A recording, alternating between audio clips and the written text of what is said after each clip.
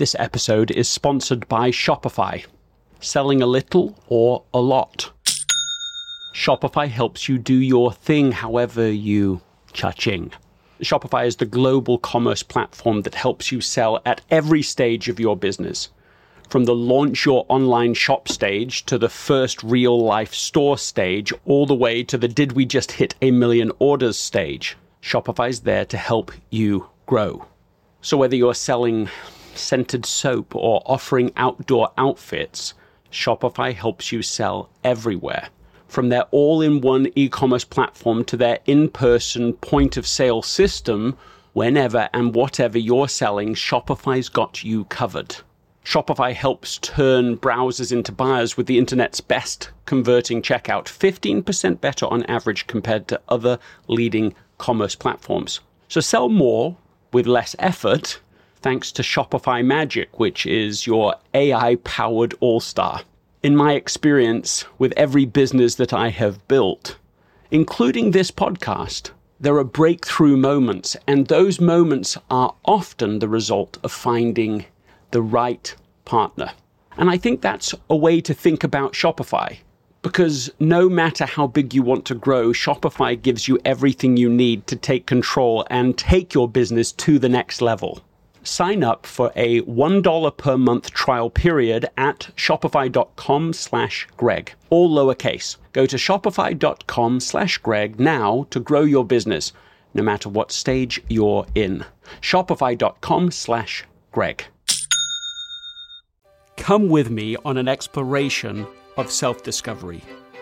On this podcast, we decipher what really matters as we unravel the chaos of day-to-day work to learn how to build an essential life. Welcome to the What's Essential podcast. I am your host, Greg McKeown, and I am so excited to be with you. I want to start with a big question. Where do you want to be 5 years from now? I ask that question to people all the time, and it never ceases to amaze me how often people have no answer for that question. They just don't know. In fact, in some ways, knowing the answer to that question is harder than doing it, than achieving the goal. Clarity seems to be the real bottleneck in our ability to make a greater contribution.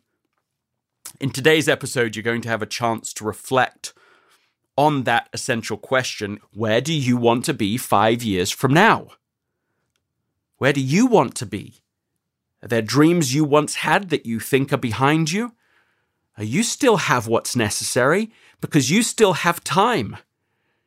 And while you have time, you have that with which to start again. You can design something anew. It's not written in the stars that you have to do what you've been doing, that you have to give up on things that you once felt were within you. And that's the spirit of this, what was a spontaneous coaching call with Matthew McConaughey, used here with his permission. It was at the end of our formal interview, right at the end of it, right when we were going to wrap up.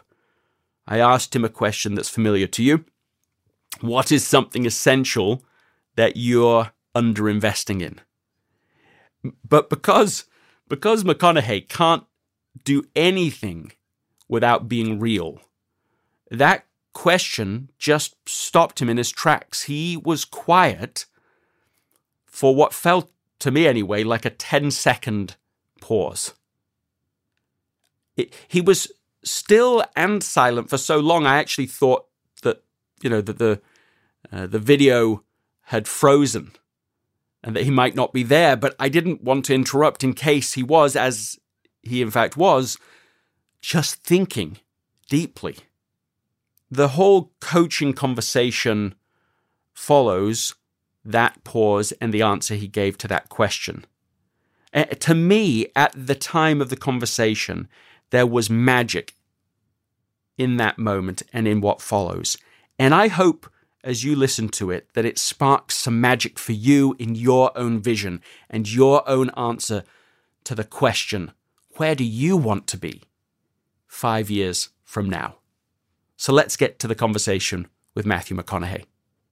One of my favorite stories in the book is the Dooleys, which seemed to me, if I'm reading it right, perhaps the most formative experience outside of your family. Yeah. Maybe of your whole life. I think because so. of it being at that transition moment, and what a bizarre experience it was, and how isolating, the experience was. Yeah. That is I mean, of course, there are tough and measurements of what tough is, but that for you was a very tough experience. Tell us the story. I mean, right just from the beginning. It's an amazing story. Well, if I tell it well, it's a 43-minute tell. We don't have 43 minutes. So read it in the book or listen to it on Audible.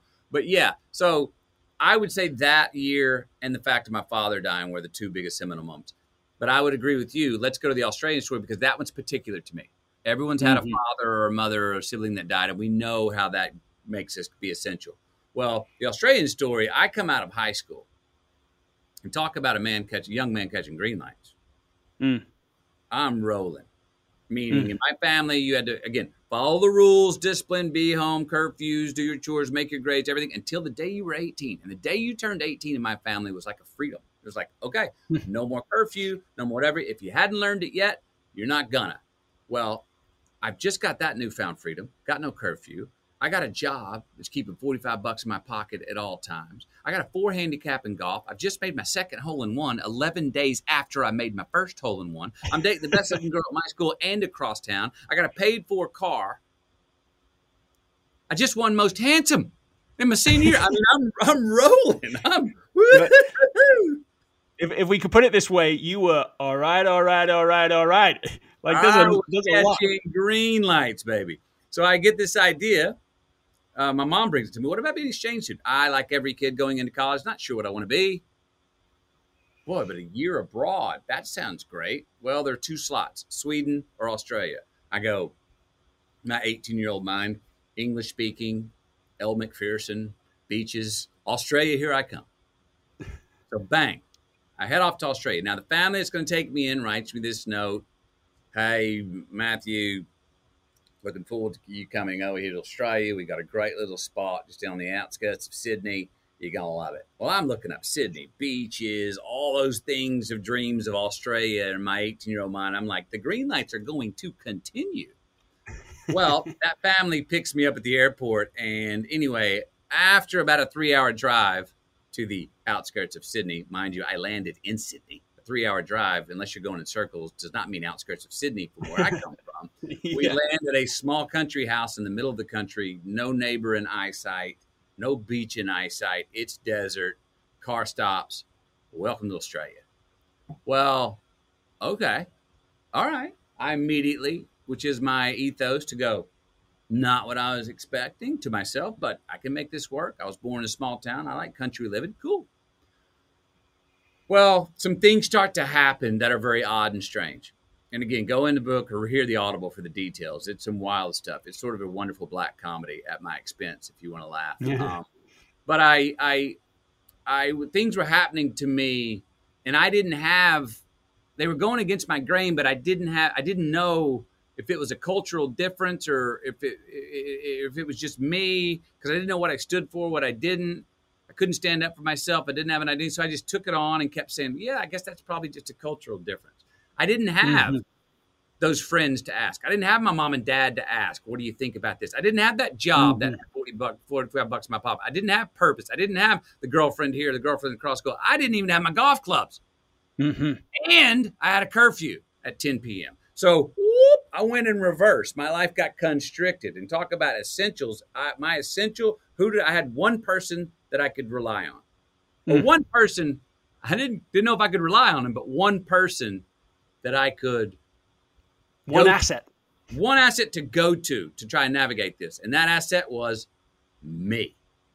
And I took up some very awkward disciplines to try and manage which we do sometimes when we're losing our mind, to create disciplines, because I needed daily measurement of accomplishment, whether it was running 6 miles or becoming a half-assed vegetarian, just something that I could accomplish that I knew I did that. Okay, check. I can check that off my list just to keep my sanity. Well, after about 4 or 5 months of me losing it and I'm writing 14-page letters to guess who? Me. I'm returning 14-page letters back from the 14-page letter I received from me. Going a little crazy.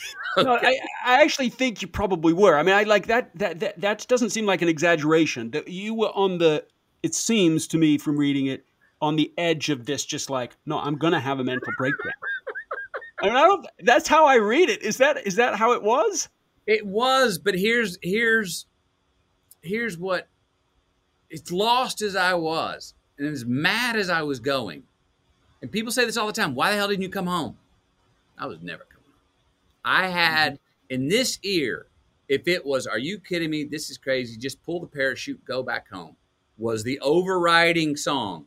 I always had this little whisper going, out endure this thing. It's a penance. And so what happened is I started actually feeling empowered by the daily doing it again. And I started to build up sort of like this, look at me. Muscle.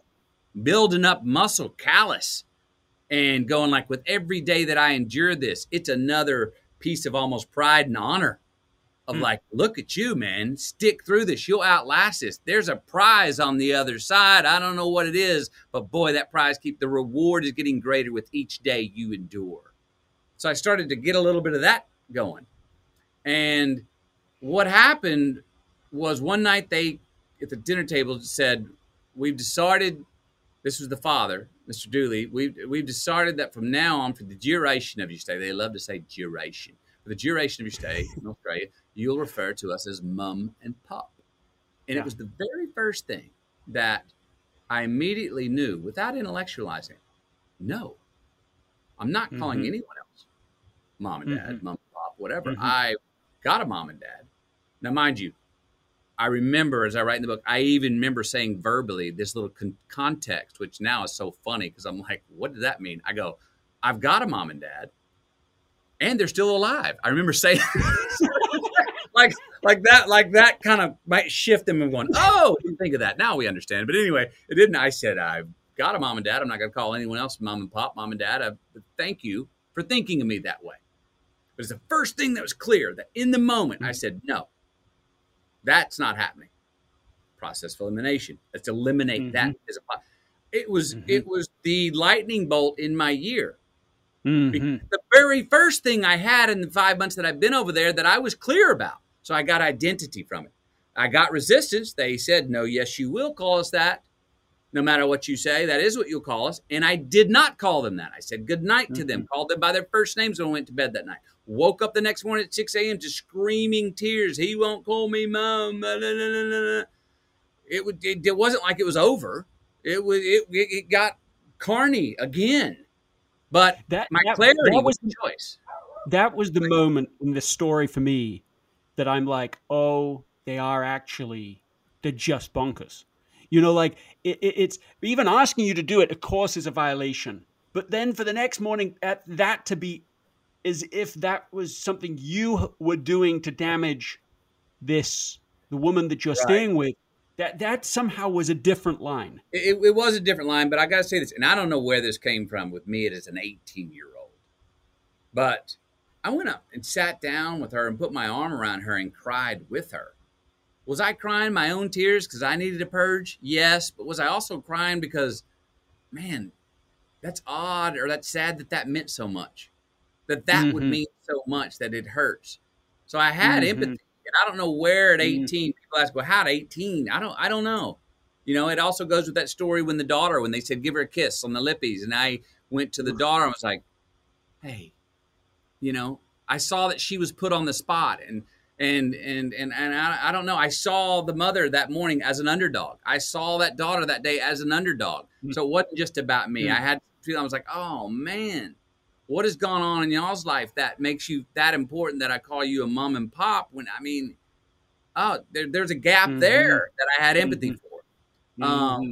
But that moment was major for me. Well, what it sounds like is that you discovered, I think a lot of us discover our values in their violation. Yep. Whether we violate them, we make a mistake and we just go, man, that is just wrong. And Right. you can never do that again. Yeah. Or whether somebody crosses some line and we didn't know the line existed till they crossed it. And now you have not words on a page, hey, these are the things I say I value. You know, these are real. These you will not violate. These you will fight for. It is a clear, vibrant no. That's what this moment seemed to be. That's the process of elimination in another way right there. It wasn't what I'm for. It It is. was first know what I will not do. That's a violation. I love that line. We discover our values in their violation. That was a violation of a value and a principle of mine. And it was clear. In a time when I'm going, I don't know who I am. I don't know what I'm doing here. I'm lost. I'm lonely. I'm going and saying, whoop, you gave me clear resistance.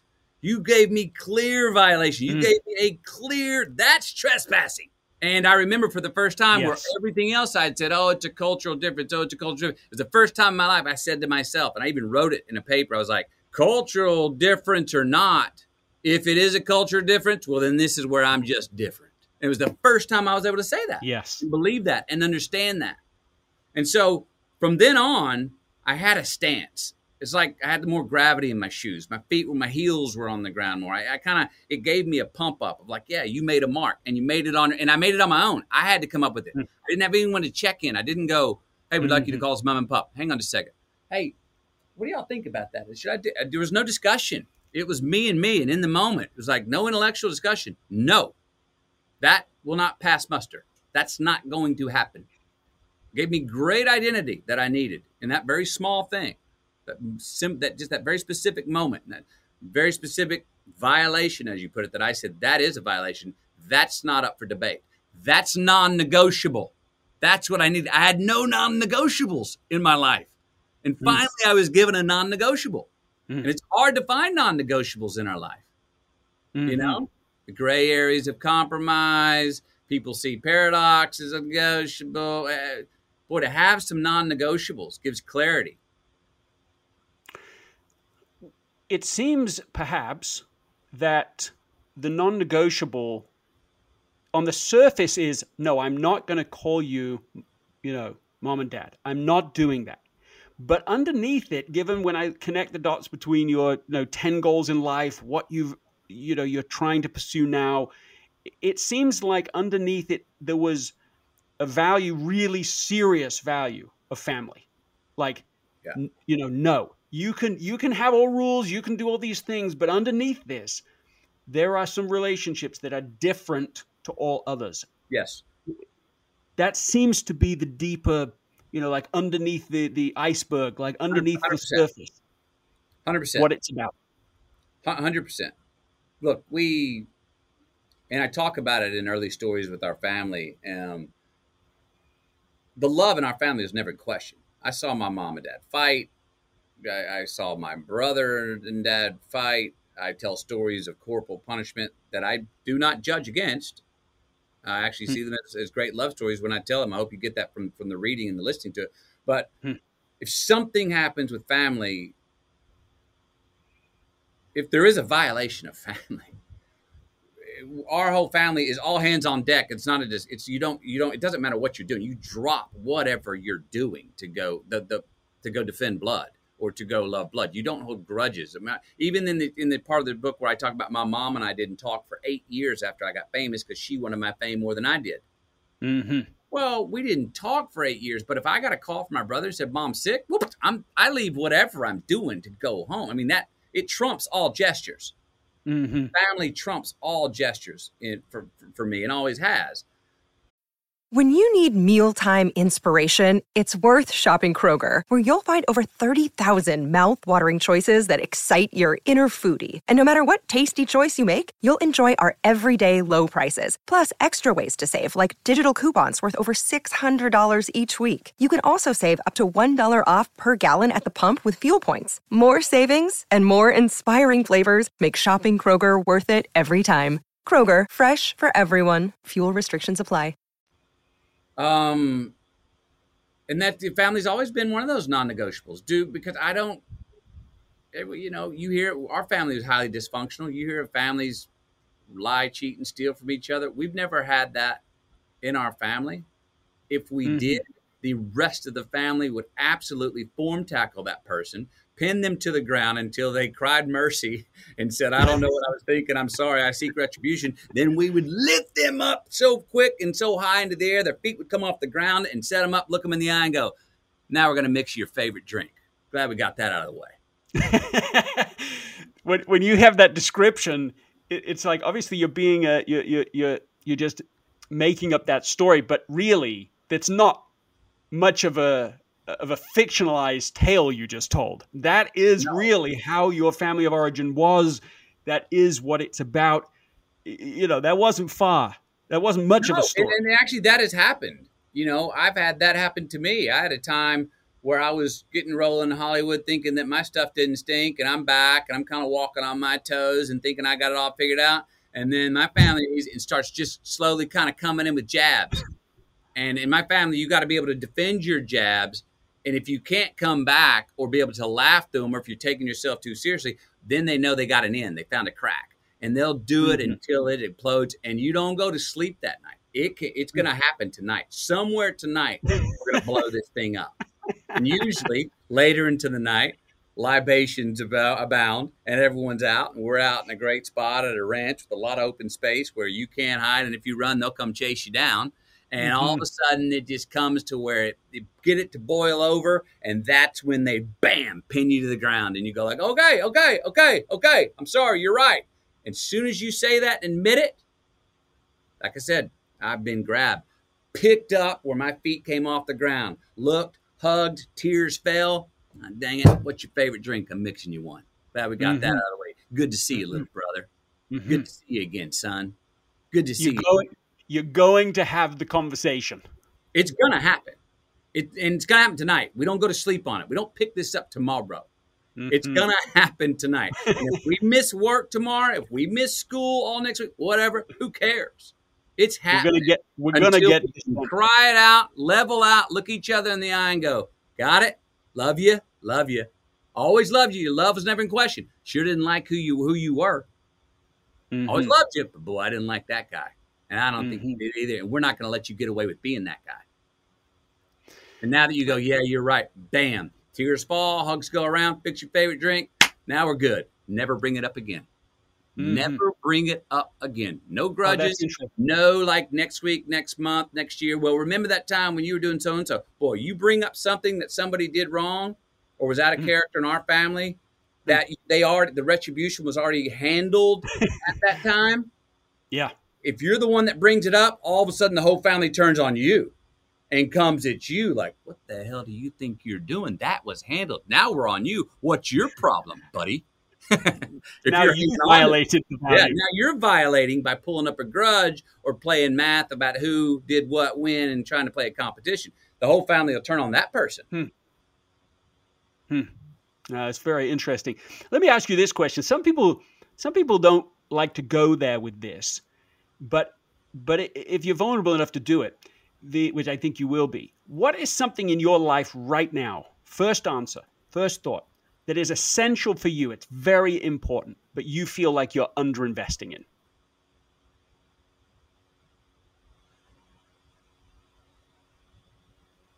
First thought. First thought, my role as a leader. And you mean in the bigger sense, you don't mean, I don't think you're saying with your, in your marriage, leading together, in your family. No, I mean, it's stepping up into a bigger, role than you've played in the past. Yeah.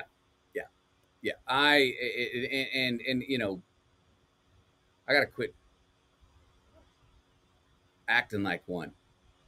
Start being one. I do movies. I'm doing someone else's script. Someone else is directing. Someone else is lensing me in the camera. Someone else is editing me.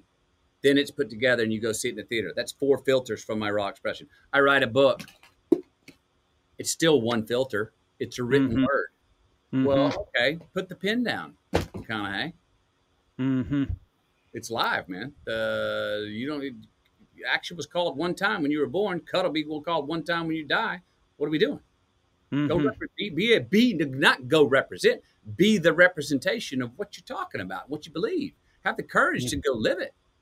I mean, I understand what you just said. You're saying, I've been given all this opportunity. I've had this, this amazing chance. I've got a chance to be more. Well, let's say it that way, more than famous. I have a chance to be a voice rather than just more someone else's voice. Be a living action of, a living representation of. Yeah, that comes with words, and there's microphones, and there's voice. But what am I doing? What do I need to do? Like, come on, let's I'm quit half-assing it. You know what I mean? I don't think I'm not sitting there going like, oh, I've done that. I'm not going like no boo-hooing who I've been. I'm just saying like, okay, all right, good. But I'm not like, woohoo. And now let's just take a moment for an ad break. And now back to our conversation.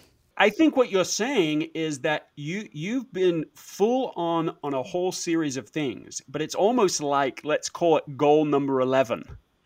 It's right. Like there's an area that I haven't really set, but I have started to sense over. I'm putting words in your mouth, but over the last few years, you've sensed I've got to be something else. I wasn't given all of this for me. I got to go and do something with it. What do you mean by it? What do you have to go and do? Well, it's a version of what's my why, which I answered in 3 different ways, and I don't know if I gave the straight answer yet. You know what I mean? And that's sort of one of my blind spot. I think, like I said, I think I understand the why. It's the how. I think you have an intent towards a certain direction, but you don't yet know in tangible form what it is. Exactly. I don't know what, I'm looking at different categories. I'm looking at different leadership categories. I'm considering certain things in politics. Right. You could run for office. You could run for governor of Texas. Could start a church. Could continue with what I'm calling my Minister of Culture work and trying to define and sell to individuals, families, cities, institutions, and businesses a common set of denominators that we all agree on moving forward, regardless of your political choice or your denominational choice. Yeah, the New Metric Institute. Yeah, the civility of civics. Mm-hmm. I look at, trust is at an all-time low. Mm-hmm. Well, no doubt. That's not a way to go. Mm-hmm. We're moving into a digital age, but yet we're being asked to trust more, but yet we're going like, well, wait a minute. You're asking me to live more remotely, and I'm only seeing you through the screen, but is this my new, and you're asking me to trust you with my information, with my money, with my IP, with these things, and I don't even see it. It's in a cloud somewhere. It's in the third cloud. What? If you had to choose between those categories right now, right? The gun to the head thing, you got 10 seconds. You're choosing right now. We're already at 8, 7. Which category would you choose? Minister. Would you? And so you would start a church. And is this a church in your head that? Is it a big church on Sundays? One of these mega churches? Would it be a mega church, or is it something different? It's not a mega church of a physical congregation. It could be, but I'm also looking at it's more like enough ants can bring down the elephant. Mm-hmm. And what I mean, I want to go all the way down. I believe the private sector has more power right now than any time that I can remember. And I mean, when I say private sector, I mean all the way down to the individual. Mm-hmm. That if I can inspire the individuals to understand that you're the minister of your church, man. Mm-hmm. You are the minister. I'm not that. I may be the one that started this and can give the vision of it, but don't you understand? I can't do it for you. Nobody can. You're the minister of your own church. So let's do some inventory. Take some time. And what is your church of who you are, your DNA, your constitution? Mm-hmm. And you would set up a platform of some kind that could empower an enormous number of people to take responsibility, to become, to figure out their ministry, to take it seriously, and to bring that forth in the world. That's what you want to do. Yeah, and look, anyone. I'm not inviting you tyrants. No, no tyrants. All non-tyrants, welcome. You want to come from another religion? You got another God. You're a Hindu. You're Muslim. Come on. You're spiritual. You're agnostic. You're atheist. Come on. Not excluding. We've bastardized religion enough already. We've taken it. We've corporatized it. We've had inclusion with exclusion. We've cut people out. We've been lied, cheated, and stole to. But that doesn't mean religion's bad. It means mankind's done with it's bad. And I think the world use religion now more than ever. Mm-hmm. You know the Latin root of religion? You know what that word means? Tell me. It's the Latin root of legare, Legare, which means to bind together. And means again, to bind together again. Mm-hmm. Now, every spiritual person I talk to, that's their jam. Yeah. So they're really religious. So don't let's steal the word back. Let's steal it back from the bastards that hijacked it. Yeah. And made a bad name for it. Yeah. Because it's a great tool and everything's religious if it's got intent and aim, which I think we all do. So whatever your God or prime mover or Big Bang or Darwinistic evolution or agnosticism, atheism, Hindu, Jewish, whatever, come on, man. We've got a common set of denominators here that we all agree on what we should value in ourselves and each other. And it's going to take some sacrifice. We got to have a little bit longer view of where we deem ourselves gratified. We're hung up on this immediate result BS. And time again, we see that it doesn't pay the rent for long. Time and time again, we see it as a green light, but it's a battery-powered green light, not a solar-powered green light. And if you don't want to chase down, if you don't believe in God, hell, chase your better and truer self. Chase your more transcendent self. Sure. Who out there doesn't want to be a little more true, a little bit better tomorrow? You're saying, put away the labels. We actually agree on way more than we disagree on. Let's be in service of each other to do something that really matters. And you, what would success look like for you? Sitting here right now, will you say, I would know I had checked that off, or at least be able to say, like the other 10, look, I'm on the path. You'd know that you were feeling good if what? Ooh. Boy, let me think here, because I have ideas for like what I think immediate measurable success would be. I believe that crime rates could go down. I believe that more employees could be happier doing good work in the company they're working for. I believe divorce rates would go down. I believe that in equal opportunity. I'm not sure about the definition, the always moving definition of equality. I'm not looking for a kumbaya existence, and I'm not looking for, hey, we're all the same. I believe in, hey, bring your pride, wave your flag, come on to the same party. I like your difference. What I love unity and diversity. Yes. But what is it for you? What does success, not just the end result, but what would success be for your part of this journey? Like, how would you know you were making meaningful progress on goal number 11? Let me try and answer this. Quality of life across the globe would improve. Gross national happiness would rise with GDP. Redefining what happiness is. And I've talked about this going, we're more joy in the doing. It's a good question. I don't know what the final answer would be. I think what I'm challenging is we need to change our perspective and definition of how we see what we call success, as I said, currency, even the definition of religion, what we're chasing. I think we're selling. I think our scale of what we sell to the world, and especially younger people, is in the wrong order. What we define as wealth, what we define as true profit. If it's all about who makes the most money, then we're all going to lose in the end. If that's it, then we all going to lose. I mean, it's got to be about more than that. And that's when I say bank account and soul's account. And I think that now more than ever, that's why I don't think politics is my category. I think right now my hunch is that go through businesses. It is play into the people that have the power. Play into the people with the money.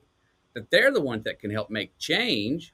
Is that a tithe that businesses give back to certain cities? I'd like to see the city that I'm from become a city that hires more graduates from the local university than any other city. Well, can places become B Corp headquarters of the world?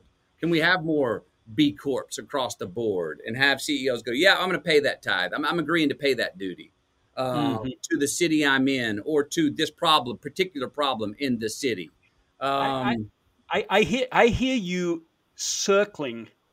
I'm circling. Yeah. No, but there's no criticism in that. I just am observing it that it is back to this idea of like, I just feel a personal responsibility to do something about these bigger issues that I'm observing and feeling, not beyond. I mean, the book is important, and I think it's a manifestation of this sense in you already, that you're like, well, I got to be a leader. Okay, well, a book is at least a piece of that. I can do it. It's a #1 New York Times bestseller. It's more than that. Well, it's opened up a bit of it's opened up a bit more of a lane for me as well. Totally. With the lane I'm going down, as you're saying, is not like, okay, that was the book. Now that's out of the way. A lot of, you want to know who I am. My best resume would be hand you the book. Yeah. You know what I mean? Exactly. And what I hear you saying, I think this is a fair enough way of saying it. It's like green lights is the initiation, a spark of what I hope is a movement. Right. Yes. So exactly. I want to bring about let's give a phrase, a green lights movement. Yep. So maybe if we're now trying to get more concrete, maybe it's launching, the Green Lights Institute. Yeah. Yeah. Right. And you could have a Green Lights Institute that's a nonprofit if you wanted to do it that way. I could see, Arianna Huffington is a friend of mine, and with her Thrive Global, she's created a platform where people can talk about, not dissimilar in the sense of like, she's saying, look, success has to be better than how we've been defining it in the past. It's got to include a broader sense of thriving, not just money and fame. And so she's created that platform. Of those two options, like an institute, like a nonprofit institute that tries to create policy and a space there, that's like, call that option 1. And then option 2, you have an actual sort of digital platform where people can communicate, and it's kind of a Thrive Global type thing. Of those two, which speaks to you most? Now, what's the second one? Is like it's online. It's a destination online where people come to the Thrive Global Green Light Institute or the proverbial church of their choosing, in that within the institute.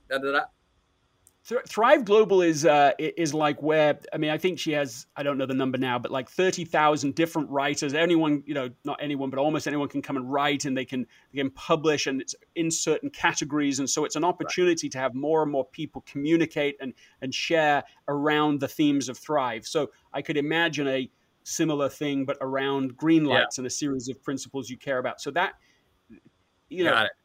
Which one of those two, which just hits you when I'm sharing it?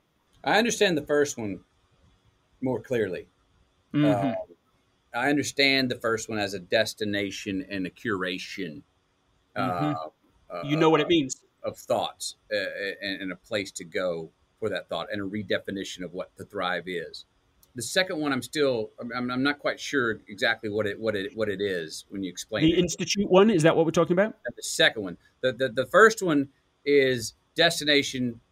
You come, thinkers, writers, about redefining what it is to thrive, redefine what success is, redefine what profit is, what currency is. Business has to be better. It has to be about more. We have to have more of a long-term understanding of what gratifies. What's the second one you're talking about? I'm trying to clarify which you're defining as first and second. So Green Lights Institute, a nonprofit where you bring in, sort of thinkers and make policy recommendations and bring in people from across lots of different places. That's what I'm calling option one. Is that what you're talking about? Yep. Okay. Option two is like for the masses, where you're saying, I'm going to start a website. It's going to have the opportunity for people to publish and share their thinking. And it's, she started HuffPost at one time, and that became, massive, millions and millions, one of the most visited sites on the internet. And now, in a sense, she's doing the same thing, but now with a very, like an agenda with it. It's like, I want people to come and be able to talk and learn and discuss these themes. Mine would be more the democratic way, the second for the masses, just because I again, if we individually, it has to be personal, and we individually have to have our own talk in the mirror.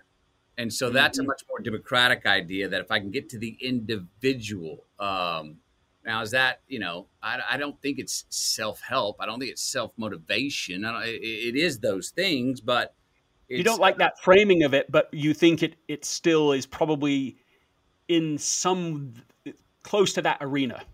Well, all right, like this, I understand it's hard to change people's behavior. And I'm a big fan of, hey, actually the art's in the engineering, isn't it? If you engineer a situation right, people do better for themselves without even knowing it. And boy, there's great value in that. And I'm for that. At the same time, I'm like, no, man, I'm telling you, we can change behavior. If people redefine, we just got to redefine some words that we've kind of stereotyped into meaning for us about what meaning of life is and what we're doing and what success is and what wealth is. And if I can measure that, and this is why I think it's got to be for profit, because it's actually in a way redefining what profit is, because this should be for profit. Now is, again, of what currency? But I also think it should be for profit, where you're saying, actually, a company who practiced this way actually made more at the end of the year. Sure. Is it because we reward that company, or is it actually because, as say like a John Mackey with Conscious Capitalism would say, no, actually that's just better business, and we're going to we're going to be more in the black at the end of the year because of it. I don't know exactly, but I think it has to be for profit, and it has to say that look, there's measurable reason why this adds value to your life and your bank account and your relationship. So if you launched a business that itself was sustainable, profitable, but its result, its double bottom line, its other bottom line is that the output was that people were empowered in the way you're describing, where they were able to understand clearer how they can make a unique contribution in the world, how they can recreate and invest in themselves in a way that they can bring forth more of that potential. Would you feel... You go, yeah, that I'm good. I would feel satisfied. I'm digging that. I'm firing out of bed on Monday morning now. I can't wait to get to my desk, proverbial desk now. I'm going, here we go. Now we're alive. I feel this thing in action. It's not exclusive. It's not a destination. It doesn't have a certain border around it that I've got to click into, get into it, and then export the thing. No, it's an epidemic. No, it's the kind of epidemic we don't want a vaccine for. Here we go. Here we go. Now I'm feeling like we're in the game. Now I'm breaking a sweat. Now it's and in your mind, is there any mechanism in your head, or maybe I should give options and you can react to them, but like, do you see, okay, we do there's a once a week webinar and you're trying to invite lots and lots of people come to it, and you get to teach, or you have guests on, is that something that sparks for you? So that it's an educational kind of platform. That absolutely sparks, and it's something that in any of these ways that I end up going, I need to do heavy on the front end, because you got one chance for first impression here. I can't come out hasty and say, and I have to watch myself. I suffer through it in my life. I have to watch it all the time. Is thinking that you know exactly what I'm talking about, because it's obvious to me, because I've been thinking about it for 10 years or 50 years, and you're like going, wait a minute. Mm-hmm. You just expected me to walk it back. You know, you just gave me the cliff notes. I didn't get to read chapter 1 through 10. And I'm reminded that all the time, that I jump over and I'm like, well, you know what I mean? And you're like, not really. And I need to back. Well, yeah, what it seems to me is that you've spent years and years. It's a sort of an extension of these journals and these pieces of paper and this thinking and this, it's like something's been growing. You've thought about it deeply. You're not coming to this surface level. This is not like little platitude, but that it's almost like a curse of knowledge, because you go, oh, I've got so much in my head about this that I can only scratch the surface when I'm talking about it normally. And I can't get any clearer to like, how do I actually start executing on this genuine and deep desire? That's what I hear. You're correct. You're correct. That's the place I am now, and that I'm working on. And one of the reasons I'm really enjoying this conversation is you're challenging me in ways that I'm going, ooh, I want to get to a place where those answers are clear, where I understand them, and I need to be challenged right now. And I'm welcoming those challenges, because my desk is full of wonderful ideas, and they're in the funnel. They're in the funnel of the why. But I got to find the how in all these and go, wait a minute, let's get rid of that crap on the desk, because now we're central. I got to, as my buddy tells me, I got to trim the mullet. Yeah, trim the mullet. I like it. And it's so broad. As I hear you talking about them, it's because you care about these different principles. It's not like you're going, well, that doesn't matter. That doesn't matter. They do all matter. But in a sense, it keeps you from being able to actually feel like, I'm making progress. We are going somewhere here. So, okay. So let's say you have a weekly something. You're interviewing someone. People can tune in. People can come in. They can. Okay. Maybe there's some sort of fee to enter, right? There's like some way they access this, an all access pass for a year, or they come in once a week. Okay. There's that element. Is that sufficient? I'm thinking it's probably not sufficient for you. So beyond that, would you say, oh, yes, I would love to have coaches certified in what we're talking about, and they go out there and train people and work with people in small groups? When you hear that description, do you go, yes, I would love that? Well, that's very part and parcel with the original idea of whether it was called Greenlight Institute or Ministry of Culture, that there become other ministers, that there become other head greenlighters that are creating green lights for themselves and for the most amount of people. And where is that choice? That choice of considering, with all the choices we make, of what's good for me, and also, is this a good long-term decision? Am I going to look back and enjoy the view with this decision? And how many people does this help? And so at Greenlighters, I had different ministers that go off from the Ministry of Culture. So yeah, that's the kind of spread the epidemic that I'm talking about. And then you have people on the ground in different places, and there's a network of those. Yeah. So you are saying that was really what you just said was, yes, I would want people. I mean, I certified. They can become part of this. They can build their own community. They can have their green light tribe. That they can influence and so on. Okay, so beyond that, would you imagine that there was online training, like actual, some of those coaches come back and they actually are doing teaching segments, and people can then watch those videos beyond the things that you yourself are, where you're interviewing people?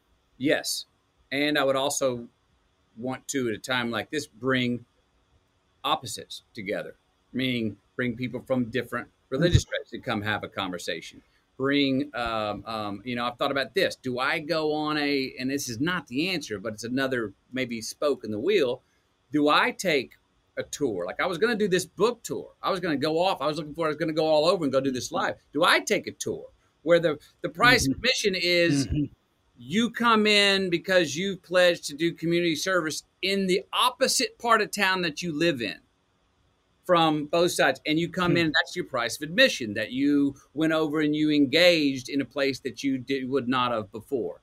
where this meet you in the middle, not build a bridge, meet you in the middle thing, where we can find these common denominators that we didn't before, which I think is something that overall we can all agree the world needs right now. Another branch. Well, you're going to go, this is another idea, but let me throw this idea at you. As a branch of the of Greenlighters. Fraternity of men. Men that agree, pledge, all right, I vow never to advance upon or hit on a married woman. If I see a ring on a finger, I move on. Well, I want that. So if I'm part of the FOT, I've got a ring and I see you out, you got mine. I know that if I'm out and you see someone trying to hit on my wife, you're going to go up and go, hey, sir, she's married. I don't care what you do. I'm not trying to say, puritanically, don't be messing with, go have a affair, go what you want. I'm not trying to say that, but not on the married women. Now, come on. I'll look after you. You look after me. We get a large network, but we got people that, man, if you got the ring, you let someone know. Can you move on, sir? That marriage is hard enough to keep together when somebody's not praying on the other side. And so come on, men. So it's preserving the family. I think the divorce rate goes down. I think that even people who are like maybe players are going, well, I'd like to join because I want somebody having my back when my wife's out somewhere and I'm not there.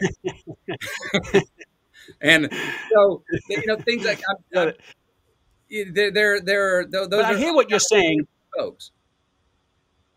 No, I heard what you were saying. What you just described were within this institute. I don't know if that is the right word, but we'll keep that word for now. Within this institute, you could have separate threads, and within those threads, one of the threads you like is like, look, what does it mean to be a good man right now? Right. What is a manifesto that we might, create together that people can sign up for and say, hey, listen, I'm opting into this. Right. Because I want to make a difference. Yep. And so you like that there are different channels, threads within this movement. Yes. And is it ones that people can pick along the way? It's not something, it can't be. I'm not interested in legislating these ideas. I'm not interested in mandating them. Sure. That's what I mean. It's your choice. Yeah. And if you fail, if you seek real retribution and come back and go, I failed, I seek real retribution. We agree you seek retribution. Come on back in, man. You bogeyed. You screwed up. It's not like, okay, you're slammed, you're sued, you're out, you're pasted all over the news. No, it's not a legislation. Nobody likes to be told what to do, especially me. I don't want to be mandated anything. That's why the political category does not feel like the right thing for me. Yeah, you aren't trying to legislate this agenda. You're but you're still trying to have an agenda. But you want it to be, people can opt into it. If there's not something here for them, fine, you go your own way. But maybe Greenlights, the book, is not supposed to be just a book. Maybe it's the beginning of a movement, and you want to see that come into fruition. Yes. It really matters. What you didn't get given Greenlights for you. You didn't get a book that is doing what this is doing for you. You didn't just write a successful memoir. The book is a phenomenon. It's obvious it's going to be. It's going to reach to a lot of people, and what you're describing just has to happen. It needs to come into manifestation. That's what I think. We'll talk about it more. Thank you, Matthew. Real pleasure. I'll find Good luck. Thank you, sir. All right. Take care. We'll talk soon. All right. Bye for now. This episode is brought to you by Bumble. So, you want to find someone you're compatible with, specifically someone who's ready for a serious connection, totally open to having kids in the future, is a tall, rock-climbing Libra, and loves rom-coms with vegan pizzas on Tuesdays just as much as you do. Bumble knows that you know exactly what's right for you. So whatever it is you're looking for, Bumble's features can help you find it. Date now on Bumble. Well, we've come to that time again, the end of the show. And if you found value in this episode, please write a review on Apple Podcasts. The first 5 people to write a review of this episode will receive a signed copy of Effortless, Make It Easier to Do What Matters Most. All you do is you send a photo of your review to info@gregmckeown.com. That's info@gregmckeown.com. Now, remember, if you only do one thing from today's episode, ask yourself, where do I want to be 5 years from now? Because the world needs you to answer that question. The world is calling that forth from you right now. And take one of my favorite quotes from Alfred Lord Tennyson in his book Ulysses. He said, "Come, my friends, 'tis not too late to build a newer world." Yes, that's the right spirit of this. As I mentioned, what I see in my future is to be able to do something special within conflict resolution and resolving personal conflicts and maybe beyond personal conflicts. I don't know what the answer is for you, but I hope that that's part of your journey too. I hope you'll join me for the adventure and also join me next week for episode 100, that important milestone, and also for some more details about what we could expect as we go to episode 101. Thanks for tuning in, and I'll see you next week. This episode is brought to you by the Yap Media Podcast Network.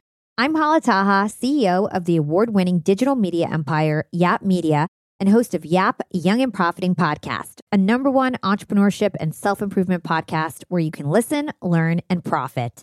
On Young and Profiting Podcast, I interview the brightest minds in the world, and I turn their wisdom into actionable advice that you can use in your daily life.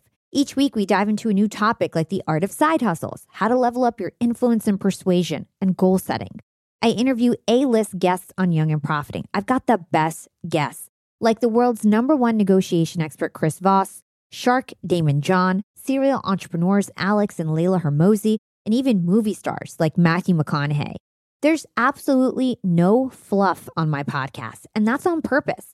Every episode is jam-packed with advice that's going to push your life forward. I do my research, I get straight to the point, and I take things really seriously, which is why I'm known as the podcast princess and how I became one of the top podcasters in the world in less than 5 years. Young and Profiting Podcast is for all ages. Don't let the name fool you. It's an advanced show. As long as you want to learn and level up, you will be forever young. So join podcast royalty and subscribe to Young and Profiting Podcast, or YAP, like it's often called by my YAP fam, on Apple, Spotify, CastBox, or wherever you listen to your podcasts.